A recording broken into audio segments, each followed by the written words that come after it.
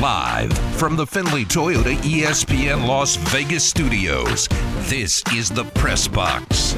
Bitch-ass white boy. Tyler Bischoff. It was reported that the Cleveland Indians have decided to remove the term Indian from their name. And Adam Candy. Yet we're cool calling the only black people in Utah the Jazz. On ESPN Las Vegas.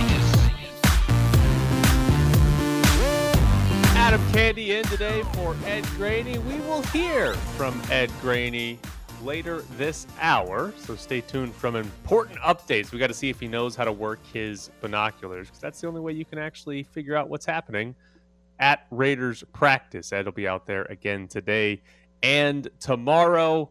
Good morning, Adam. How are you? Oh, Tyler, things could not be better. Really? I saved an extra tortilla from my Cafe Rio order last night, and I had that tortilla for breakfast today, and that was one fantastic tortilla. I have a feeling this day is going to be great. Okay, I think we might share an affinity for Cafe Rio tortillas. Those things are amazing. Oh, God, it's like a little pillow of heaven that just slides right down. It's wonderful. And you can order like just an extra tortilla with whatever your actual order is, so you can save it for the next day or use it with whatever food you're eating right then. That's the wonderful part, is that they gave you two little mini tortillas, these baby tortillas, that I had one with my meal. I saved one for today. I came downstairs this morning. I was like, what am I going to have for? Oh, my God, I have a tortilla. You guys give more free advertising away to restaurants. Listen, Jared, you go have the tortillas from Cafe Rio and report back to us, and you'll be thinking the same exact way. It's delicious. It's one of the best items in fast food in Las Vegas. All right, here we go. The first bite. Well, I know Colin. I've known Colin, since our days, playing in the WAC conference, which is no longer a thing.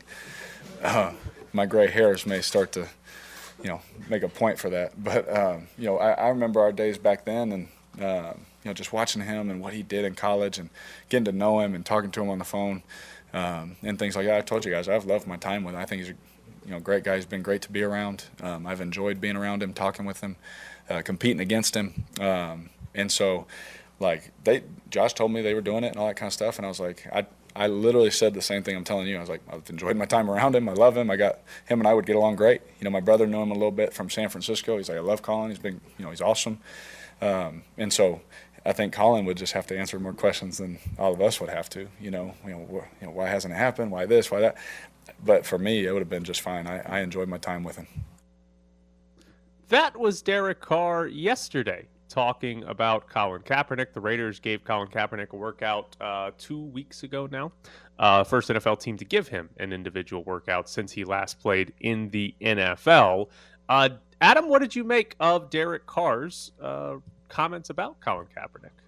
What I thought was most interesting, Tyler, is that this is such a shift from everything we heard around the Raiders a few years ago, right? Because the last time we were talking about Colin Kaepernick and Derek Carr and the Raiders, we were talking about that fateful game in Washington in 2017, where there was reportedly, and later confirmed by Mark Davis, a lot of dissension in the Raiders locker room about who was going to stand and who wasn't going to stand for the anthem. And there's still murky details around all of that. But, Mark Davis essentially admitted that, yeah, that was tension that blew up the entire season. And now you have Derek Carr taking a leadership role for the team and coming right out and saying, I'm okay with him being here. And that's not something we've heard consistently from NFL players over the last few years, especially from captains of teams. So for Derek Carr to take that front-standing role, I think just shows the maturity that he's gained over time and the acceptance that the whole idea of what Colin Kaepernick is standing for has gotten, or at least the understanding of it, if not the acceptance. So what I found interesting, because you're not going to, most likely, you're not going to get absolutes from anybody in the NFL. You're not going to get somebody that comes out and says, Colin Kaepernick should not be on this team, and you're not going to get Colin Kaepernick should be on this team, right? Like, we got to sign him. You're not going to get Derek Carr to say either one of those things. He's just not that inflammatory of a guy when talking to the media. But what I found interesting is that he was positive about it, open to it, receptive to it. And I'm kind of curious, like, how much responsibility should actual players in the NFL have for talking about Colin Kaepernick and being okay with it, basically giving a public, hey, this would be okay, a public approval of, yeah, perfectly fine if Colin Kaepernick was here. Like, how much should players be responsible for that? And how much does it actually matter if players are publicly approving, yeah, Colin Kaepernick on this team would be great? I don't know that there's any sense of responsibility necessarily. That has to be an individual choice for every player. And I'm not talking about this the same way that, I would about some other issues that have come up recently when it comes to players and what they should be responsible for, like vaccination. That's something where we're talking about the greater good overall. There's room for disagreement over what Colin Kaepernick is choosing to stand for. Now, I happen to think that Colin Kaepernick is on the right path, and if other players want to stand up for that, then I think you start to ask the question. If you hear players like Derek Carr saying these things, you start to ask the question, well, then who's against it, right? Because if the players are okay with it, then you start looking farther up the food chain and saying who's really against this, right? Because if the argument used to be that, well, this is going to tear up a locker room the way that it did in 2017 with the Raiders, then you kind of take that away and you're sort of one by one stripping away the reasons for not having Colin Kaepernick around that don't have to do with football. And if he's getting a workout and he's able to get on a field, then that alone is saying, okay, well, we're going to at least acknowledge the fact that he might still have something to offer. So are we, you say, working up the ladder there? Are we actually like pinching in from both sides? Because we know Mark Davis, at least from his public comments, is on board with Colin Kaepernick. So are we working up and down the ladder at the same time? Well, organization by organization, but with the Raiders, obviously we are. And the one person who has not been supportive publicly is Josh McDaniels. And Josh McDaniels basically gave this sort of a non-story dismissal, right? In a way that I thought was not even becoming of the situation. He just said, oh yeah, we bring in all sorts of players to work out during the offseason. Don't screw with us, man. Like this is different. It's different. We all know it's different. Meet the moment, meet the situation. And that to me suggests, okay, well, who is it that doesn't want to do this? We know that if we're pinching in on the Raiders situation, that's where you start to look. On the players' side of this, and I think your question is the right one. How many of them, or which ones, like who actually kind of cares if Colin Kaepernick was their teammate?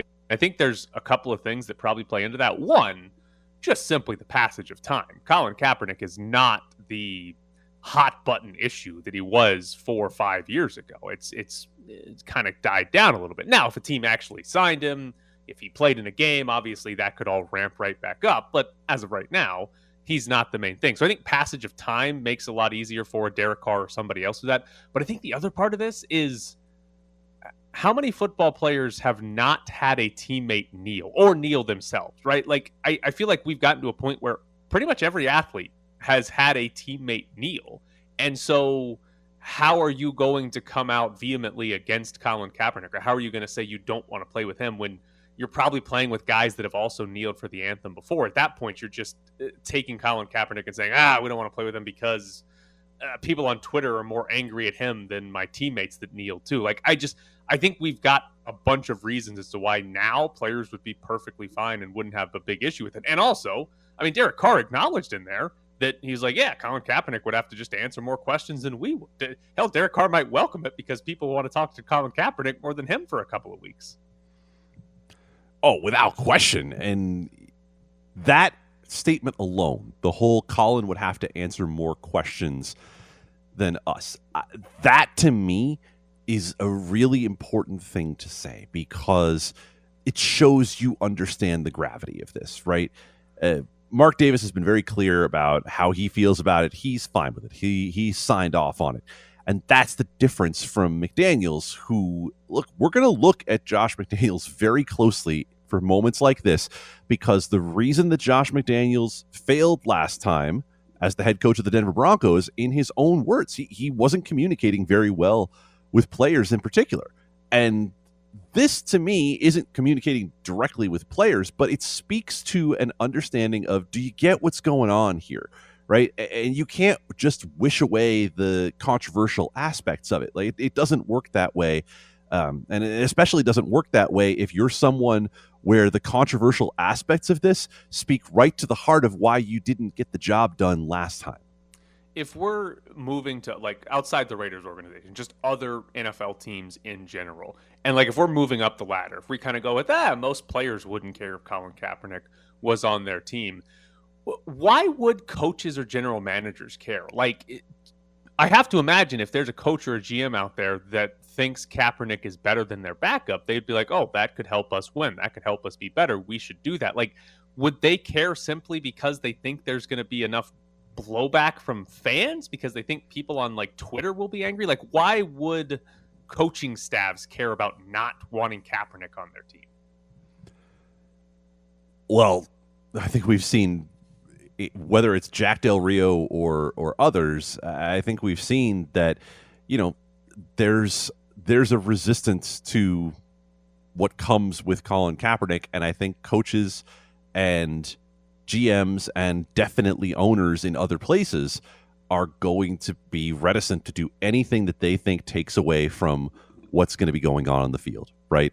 And when I say what comes with Colin Kaepernick, I mean the attention that comes with Colin Kaepernick. Now, is that going to be long-lived? No, I don't think so at all. I think that, you know, that's going to be one of those things where you answer a bunch of questions the first couple of weeks, and then everybody kind of moves on with it, because at that point, once someone signs him, then you kind of accept that, okay, like we're going to get back to the football piece of this at some point. I like that, and that's the thing. Like, as far as the news cycle goes, if let's say the Raiders sign Colin Kaepernick, you would have a week, maybe two, of Colin Kaepernick signed by an NFL team, and then whenever Kaepernick actually talked to the media, that would set off a round of media stories about this. But then after that, it would be, okay, is he going to make the roster? And if he makes the roster, maybe you have a little bit there. And then honestly, it would be, okay, what's he do for the first national anthem? And then when he plays again, like that, to me, that's not a lot. Like, that's not a lot of stuff you have to put up with, where it's like, okay, we signed the guy. Is he going to make, what's he do for the first national anthem? And then if he actually ends up playing in a game, that's like 4 instances over the course of a football season. That's not a significant amount of like, you getting bad press, which most of it probably wouldn't even be bad. But that, Tyler, you're making my point. Like, that, Tyler, is exactly why I think it's so important that if a player is speaking out, that we start to squeeze tighter on who is it that doesn't want him here, right? And that answer might be different in every organization. But when Derek Carr, as a captain of the Raiders, speaks up and says, yeah, I like Colin, like, you know, I'd welcome him here, and, you know, he'd just have to answer some questions, right? If you start to get that throughout other organizations, and we sure as hell know that players understand peer pressure, right?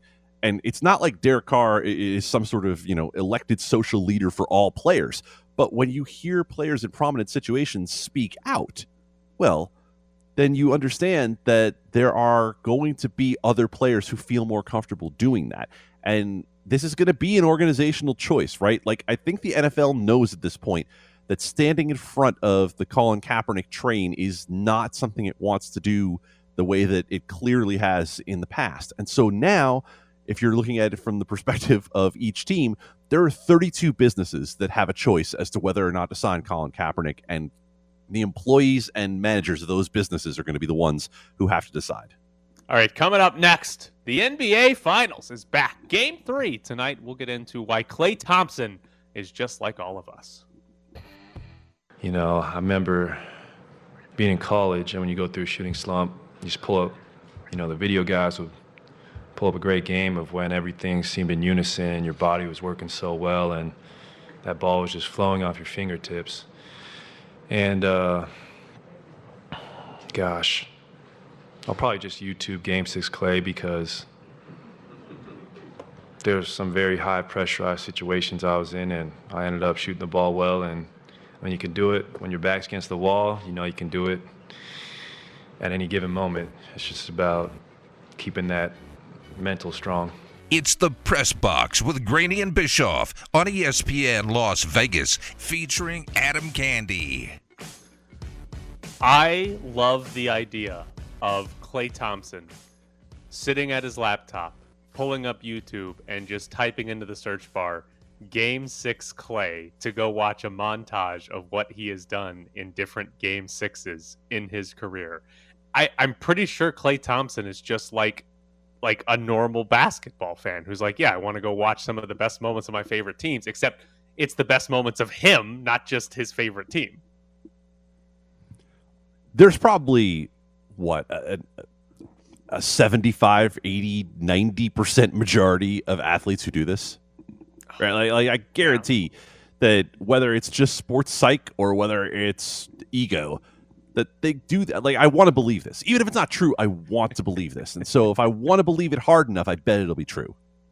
It's great. Because I do that. Like, I'll pull up YouTube and type in try to find some of you on moment. Game 6. Yeah, me in Game 6. Your not Game me. 6 shooting is your Game 6 shooting is legendary. Everybody knows that. It's phenomenal. I love the Klay Thompson. I also love the idea to him that it's like trying to get out of a slump. He's 10 of 33 shooting in the final so far. He has not played very well, and I love the idea that he's like, yeah, when I'm not playing well, I pull up some highlights of me being awesome in the past, and yeah, it makes me feel good. I love that this is like his slump buster, because it doesn't even really, he kind of mentioned, back in college, like, video guys would pull it up, but it doesn't even really sound like I need to like figure something out. It feels more like, I just want to see myself make a bunch of shots and see how cool that is.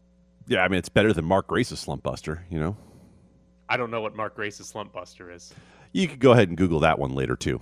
Okay, I will do just that. So, Klay Thompson is just like us. Now, we still have more comments about Draymond Green and the lack of technical foul that he received. Grant Williams of the Celtics yesterday, talking to Yahoo Sports, he said this: by the rules, a tech is a tech regardless of the situation, but as players, all we want to see is consistency. When the refs decide not to give Dre a second tech, we expected it and moved on. We didn't harp on it. We just hope that grace is extended for everyone.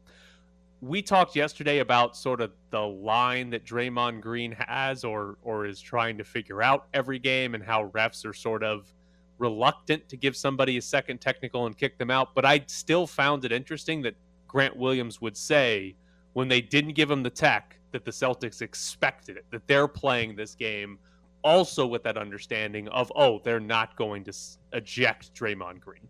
Yeah, but he also made it clear by that statement that they're done with it. And good on the Celtics for being done with it if that's the way that they think that can help them out, right? They know they can't come out and criticize the officiating and subject themselves to a fine, but they can definitely say, we know that there's a different standard for this guy. And they want the same standard. And if nothing else, they want the officials to be just as hesitant to put a second technical on them as they are on anybody else. So now, when you get to this game, are they going to be on a more level playing field? I don't know, but you have to believe that the league office takes notice when that sort of statement is made. So we heard Steve Javie during the broadcast of Game 2. He said that you have to consider one player has a technical foul. Is this type of thing something you do to eject a player? And he said he wouldn't. So basically alluding to the fact that referees are going to be aware of who has a technical foul, and that means they might hand out technical fouls in a different manner to that player the rest of the game. So we're going into Game 3. Draymond Green probably got away with multiple technical foul-worthy events in Game 2. It's been a big talking point game going into Game 3. What do you do if you're a referee? Like, how are you more lenient or are you less lenient to Draymond Green in this game? Well, I want to go back to your point about Steve Javie, because I think it's really important that you understand what he means by that. We talk about, as referees all the time, this very simple statement: know the consequences of your whistle, right? You need to know when you blow the whistle what it means. You don't change what you're going to do based on what the consequences of that whistle are, right? You don't say, oh, well, because I know it's a second technical, I'm not going to call that. No, but you need to understand what you're doing and ask yourself whether that was really the case, right? Like, do some referees, do some umpires, etc., right? Do they have the temptation to act emotionally? Of course they do. We're human beings, right? The temptation is always there, but you shouldn't be doing it, and you especially shouldn't be doing it in a case where someone might end up out of the game because of the consequences of that. So ultimately, Draymond Green gets away with more than other players are allowed to get away with. He has reset his own line, and it's on the officials and it's on the league office above them if they want to change that. Do you think we're going to be in sort of like a no technical foul zone? Like it's going to be really hard for anybody to get one technical foul because the refs don't want to be in a spot where, we kind of have to give that guy 2 technical fouls, even if it's Boston Celtics players and not just Draymond Green? Well, here's the fun part. Both teams are out here talking about how they needed to be more physical, right? Fourth quarter of game 1, Ime Udoka tells the Celtics, you're going to go out there and let them push you around? You're going to get punked? And they go out there and they shove the Warriors around. Well, the Warriors return in game 2 and they shove the Celtics around, right? So that's one thing the officials will definitely be aware of is, are we going to let this thing break down into a brawl? So what you could see, if they think that's the possibility, what you could see is an early double tech to someone and someone else who might not be the key players, or, I mean, sometimes these situations just happen to present themselves, right? But what you could see is that you get something early called to kind of set the tone for everything. We also had the comment, Ime Udoka, who said if it was me, talking about game 2, if he was a player, he said he would have gotten a double technical foul and gotten ejected. So you also have the coach basically saying like, oh yeah, technical fouls, that would have happened to me. We were getting beat up out there. So I'm just fascinated by this, by what exactly the refs do and what exactly players get away with or don't get away with tonight, because I think the situation that would probably cause the most outcry would be if a Boston Celtic got 2 technical fouls and got ejected. And if it was for something that was on par with Draymond Green, yanking on Jaylen Brown's shorts and getting it tangled up. Like, that would be fascinating to me, to see a Celtic get ejected after all this talk about Draymond Green getting away with stuff, if it was Boston that lost a player to a double tech. Oh, just to finish your point on Ime Udoka, I'm going to do a little Big Sky basketball history here, because Ime Udoka was a bad man when he played for Portland State. Like, that was back when I was in school. Like, that I was shocked when I first saw him appear as a coach. I'm like, wait a minute, that dude from Portland State? I'm like, oh yeah, he was good. I wouldn't be surprised if he were telling the truth about that. So yeah, of course, people are never going to feel like they're getting a fair shake from the officials. That is something we understand going into the whole thing. So what's the responsibility of the officials then? To live up to that standard of fairness to the game, right?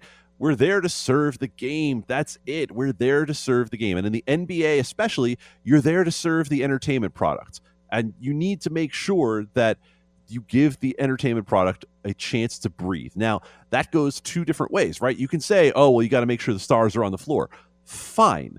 But if the stars are getting beaten up, or the stars are the ones doing the beating up, and they're creating a game that goes outside the rules, then you got to do something about that. Coming up next, Ed Graney joins the show. I should have known. She didn't like me. I don't think anybody likes you. Jared, if you put your hands up like that again, we're getting a new producer. I like me. It's the Press Box with Graney and Bischoff. Ed Graney joins us. Good morning, Ed. How were your binoculars yesterday? I had the largest pair because I couldn't find my small pair, so I had a pair as big as my backpack, which is weird because I thought it was like in Maverick Top Gun, looking for fighter pilots. But yeah, they remain in my backpack, and they'll be out there again today.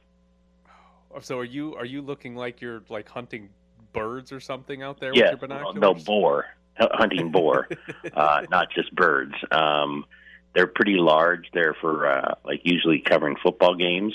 Have a small pair and a large pair. Could not find a small pair yesterday, so I had to go with a large pair. So it didn't help much though. We're still not seeing very much. And the biggest thing that happened yesterday is Josh Jacobs. You go through the roster and see who's on the field or not. He wasn't on the field, at least when we looked out there. And so someone, I think Vinny might have said, no, it might have been Kevin Bolger, that might be him. So you get the binoculars ready and you kind of zoom in on a guy. And I think it turned out to be the guy getting water for everybody. So it was not Josh Jacobs. So I said, I don't think he's one. And Kevin said, no, that's not him. So we never really found him. But then we found afterwards he was inside working. I don't know if that means Richie Incognito on the treadmill. I don't know if it means he was in lifting weights. I don't really know what that means. Richie Incognito on the treadmill. We don't need that again, Ed. Well, we do, because those were the days we were not 7 football fields away, and we were actually near the football field to where we could see in the Richie Incognito treadmill in the weight room. Now, I couldn't tell you who's in the weight room to save my life. I have no idea. What's the point, Ed? Honestly, and I mean that. I mean that obviously with a little bit of sarcasm. But what do you think Josh McDaniels even thinks he's accomplishing by doing this? I don't. I mean, I think he's the way he's always seen it. But Tyler and I have talked. I've never been at a Patriots practice. Now we know who the head coach is and how he treats the media. The other day, are you inserting a new offense in Belichick? I don't know. So. I think in some ways he's tried not to be that way. As much as he doesn't give away anything in press conferences, he seems to do a little more than Belichick, just what we've seen on film from Belichick. We're not there every day, so it's kind of unfair to say that. But, everyone talks about the Patriots way. I mean, I don't know. This has to be part of it, because you're like 3 football fields away. Even when they do stuff in the end, I don't know if it's on purpose or not, but they'll line players up across the field so you can't see over the players. I don't get it. I don't get it. I think and again, we've talked about this a million times, Adam. Nobody cares about the media. They don't care about any of this stuff. I know that. I get that. But from our perspective, to me, it's like, hey, you can be here. If anyone tweets anything, if anything said about like formation or anything like that, then it's over, and we'll kick you completely out. And I think everyone would agree to that. Like even last year when you're with Gruden and you're much closer. I mean, no one is tweeting out formations or anything. People are professionals there. They know what they can and can't do. And now we know what we can and can't do, because we're standing against the fence and hoping like heck in 2 hours the sun doesn't come over the fence, because you have like a 6-inch sliver of shade. And now you're like, uh-oh, are they almost done because the sun's almost over the fence? Do you think McDaniels will say anything interesting the entire year? Not in the sense of what we want him to. Tashawn asked him about Divine Diablo the other day if he had something going on, and the answer was yes. So, no, and I don't. Gruden said more. I'm not, NFL coaches. I'm not around a lot of them, the ones we cover here. So I don't know who talks a lot, who doesn't. I think most of them talk more about injuries. Most of them. Than, let's say, the Golden Knights or another league like that. But McDaniels doesn't seem to be one of them.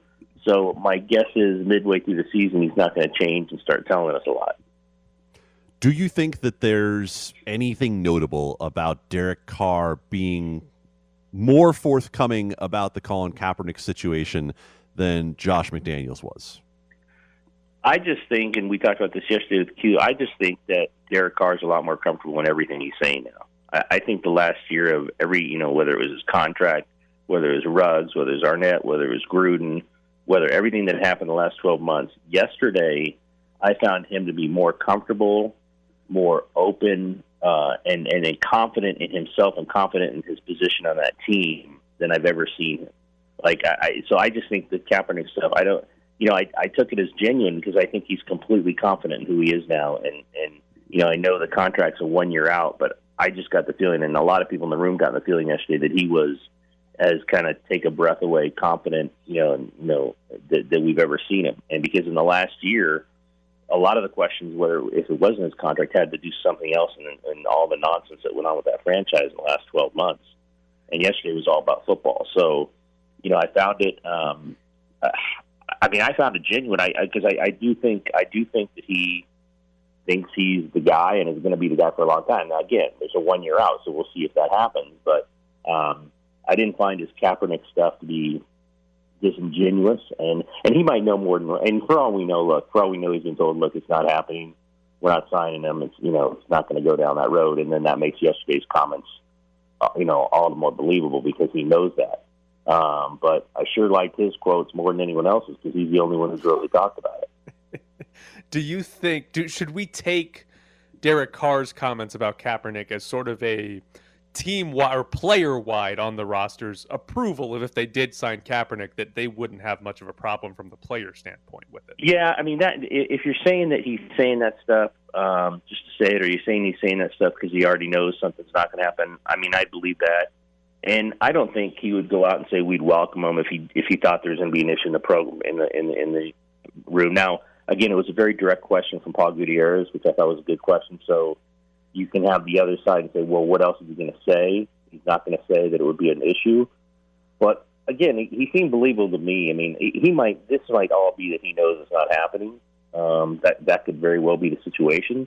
But he seemed believable to me that it wouldn't be an issue. I think he has a good sense of the locker room. He's the captain. He knows what's going on in that locker room and who would accept and who wouldn't. So I believed him. I mean, it might be all because he already knows it's not going to happen. You know, they're not signing him, and you know why take a different opinion then if you already know that.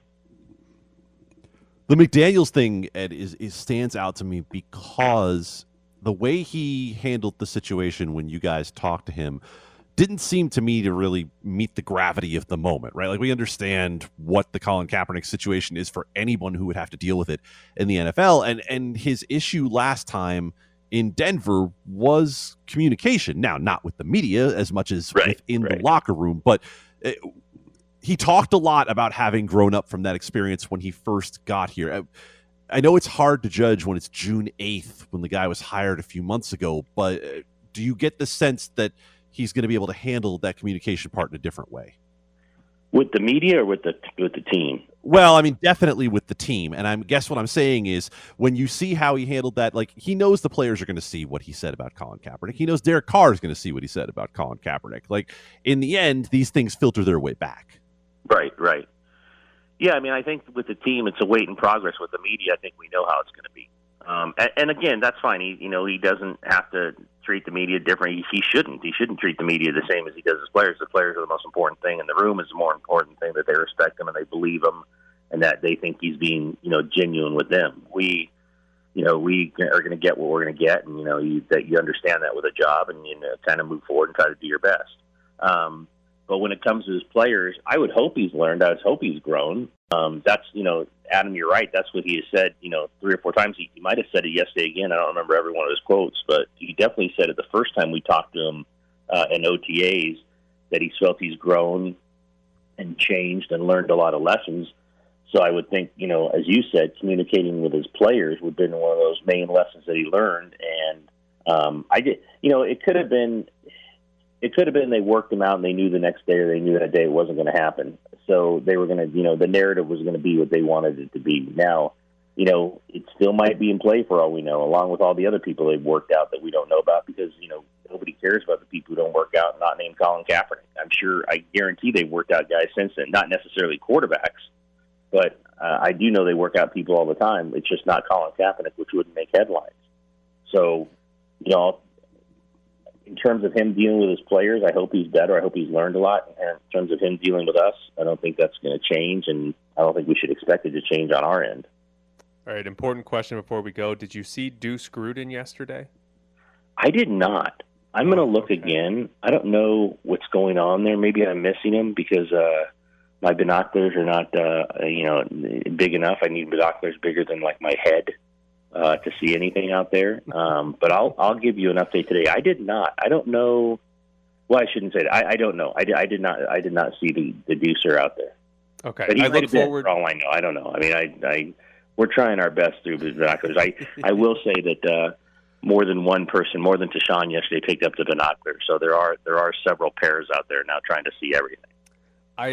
Our number one Deuce Gruden reporter in the field, Willie Ramirez, he told us that Deuce Gruden has a national weightlifting competition that's on June 10th.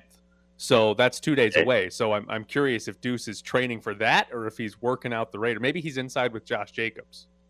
He might be in stretching Josh Jacobs out to do some bench press. We would not know that, but I'll do my best today to see if I can see him. If he's 2 days out, for all we know, he's at the competition, and you got to arrive 2 days earlier. So if he's not there today, I would think maybe that's the situation. But that's a great question.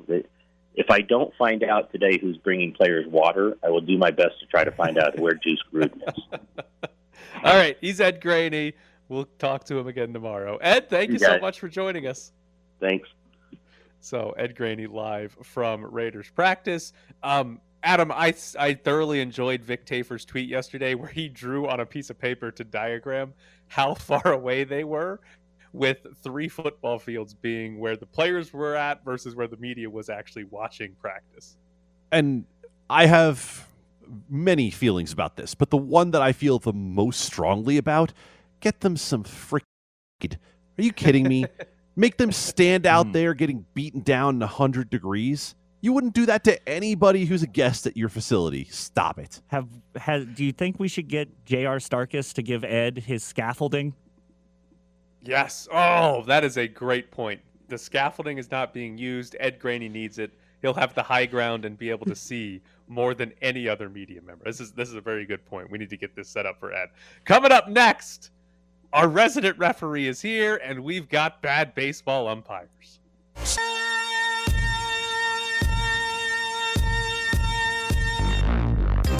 You might have seen him at your local YMCA arguing with a U12 coach. Let's tee it up with Adam. Wait, it's a ref segment? Wouldn't it make more sense if it was a golf segment? Whatever. Let's tee it up with Adam Candy. Adam Candy is here to tell us when umpires are right and usually when they're wrong, because we don't ask him many questions when they're right. We're going to the world of college baseball today. The regionals for the NCAA tournament took place over the weekend. Super regionals coming up this weekend. But 2 calls, I guess one wasn't a call, 2 incidents with umpires that I wanted to ask Adam about. First off, we go to East Carolina, where East Carolina was playing Coastal Carolina. A 3-run home run for East Carolina. Batter hits it, and he starts to admire his home run, giving it a little look. Nothing egregious, nothing you wouldn't see every day watching Major League Baseball or college baseball. But as he's watching his home run, about a second into him admiring it, the home plate umpire comes up behind him, hand on the back, gives him a little bit of a push, and you can read his lips yelling, "Run, run, run." Why would the umpire be telling a batter to run to first base instead of admiring his home run? Very interesting way of phrasing the question there, counselor. There is no good reason for it. None. Why would you ever, in a non-confrontational situation, if you're not trying to imminently save somebody from some sort of danger, or if someone, as you try to get into the middle of a fight, happens to contact you, why would you ever contact a player? Ever. You don't do it. Don't do it. We've talked about it at every level that I have officiated. That nothing good can come out of you touching a player, ever. Right? So this situation, you watch the umpire go up behind him, and it's almost like he looks like he thinks he's doing it quietly, right? Like somewhat like, oh, I'm just going to put a little hand in his back, and I'll just give him a couple of words so he moves on. The entire world is filmed in 2022. You just have to assume that, right? The entire world is on video. You knew it had to happen. You knew there was going to be video of this. That is not good. So, in all honesty, when I first saw this, my first thought was maybe there's a weird rule in college baseball where, like, you might get called out if you pimp your home run too much. But then I thought, that's the most ridiculous thing I've ever heard. And thought the umpire was being ridiculous. I think he was trying to police the game for, like, the Tony La Russes of the world and thought that would matter. So that was fun. What was not fun for Maryland, they were playing, and 8th inning, they're down by 2 runs. There's 1 out and a runner on third. The batter kind of chops the ball halfway up the first baseline. The pitcher runs over, grabs the ball, makes a throw to first base, but he's throwing it basically from foul territory at this point, which means he's basically got to throw it either over or across or through the runner to get it to the first baseman. Well, what ends up happening here is the runner collides with the first baseman, who is awkwardly trying to catch the ball, and it's not a normal stretch into the infield. He's trying to catch it coming into the same path as the runner. They collide at first base. The first base umpire calls the runner safe at first because there wasn't an actual catch by the first baseman on the play. The runner came home and scored from third, but the home plate umpire comes in, overrules the first base umpire, declares the runner is out going to first because he ran out of the baseline, and as a result, the runner who scored has to be sent back to third. What did you make of this call? It got reviewed, and that call stood. So college baseball-wise, I would guess that means it was the right call. All right. No one tuned into this show to hear me break down a college baseball play. I did. So I'm going to give you. I did. You tuned in? So now I'm going to give you the theory behind something you just said. No official ever overrules another official. That does not exist. It does not happen. There is no such thing as an overrule. They have different things they're looking at on that play. And so the home plate umpire is the one who can see how did that runner establish a baseline, and did he run in that baseline? And of course, the rules are different for first than they are for other bases, but they're watching different pieces of the play. So, the first base umpire, his job is to figure out, was there a catch at first base and who got there first, the ball or the runner? So now you look at the rest of the situation and say, well, yeah, the runner has to go back to third in that case, right? And I don't envy them having to figure this stuff out, because it's not like in basketball, oh, he stepped on the line and he's out of bounds, right? Like, you're trying to make what are clearly judgment calls on this, and that it's not good for anybody, but it's the best we have. Is the rule different in college baseball than Major League Baseball? Because in Major League Baseball, it's about the line the runner sets for himself running to first base. It's partially about the line the runner sets for himself. That is for second, for third, and for home in particular, when we talk about out of the baseline, right? How far out of the baseline did you go? That's the real question when it comes to that one. When we're talking about out of the baseline, running to second or third or home, then it's about the line that you established, because you have the ability to say, I'm going to run on the edge of the grass all the way there. It'd be stupid, but you could. At first base, there is more to figure out here because of the fact that you could interfere with the first baseman in such a different way. Do you believe baseball should have the extra bag for the runner to run through at first base? Oh, anything that would make it more like beer league softball would be perfect. I think instead of having it shouldn't have an extra bag. It should have that flat orange base that we used to play like kickball with, right? Like, and if you hit the extra base on the outside, like you should, not be able to steal or have some penalty applied to you. See, we just need more rules. More fun rules would make baseball fun. Let guys take a drink of beer before they step up to the plate.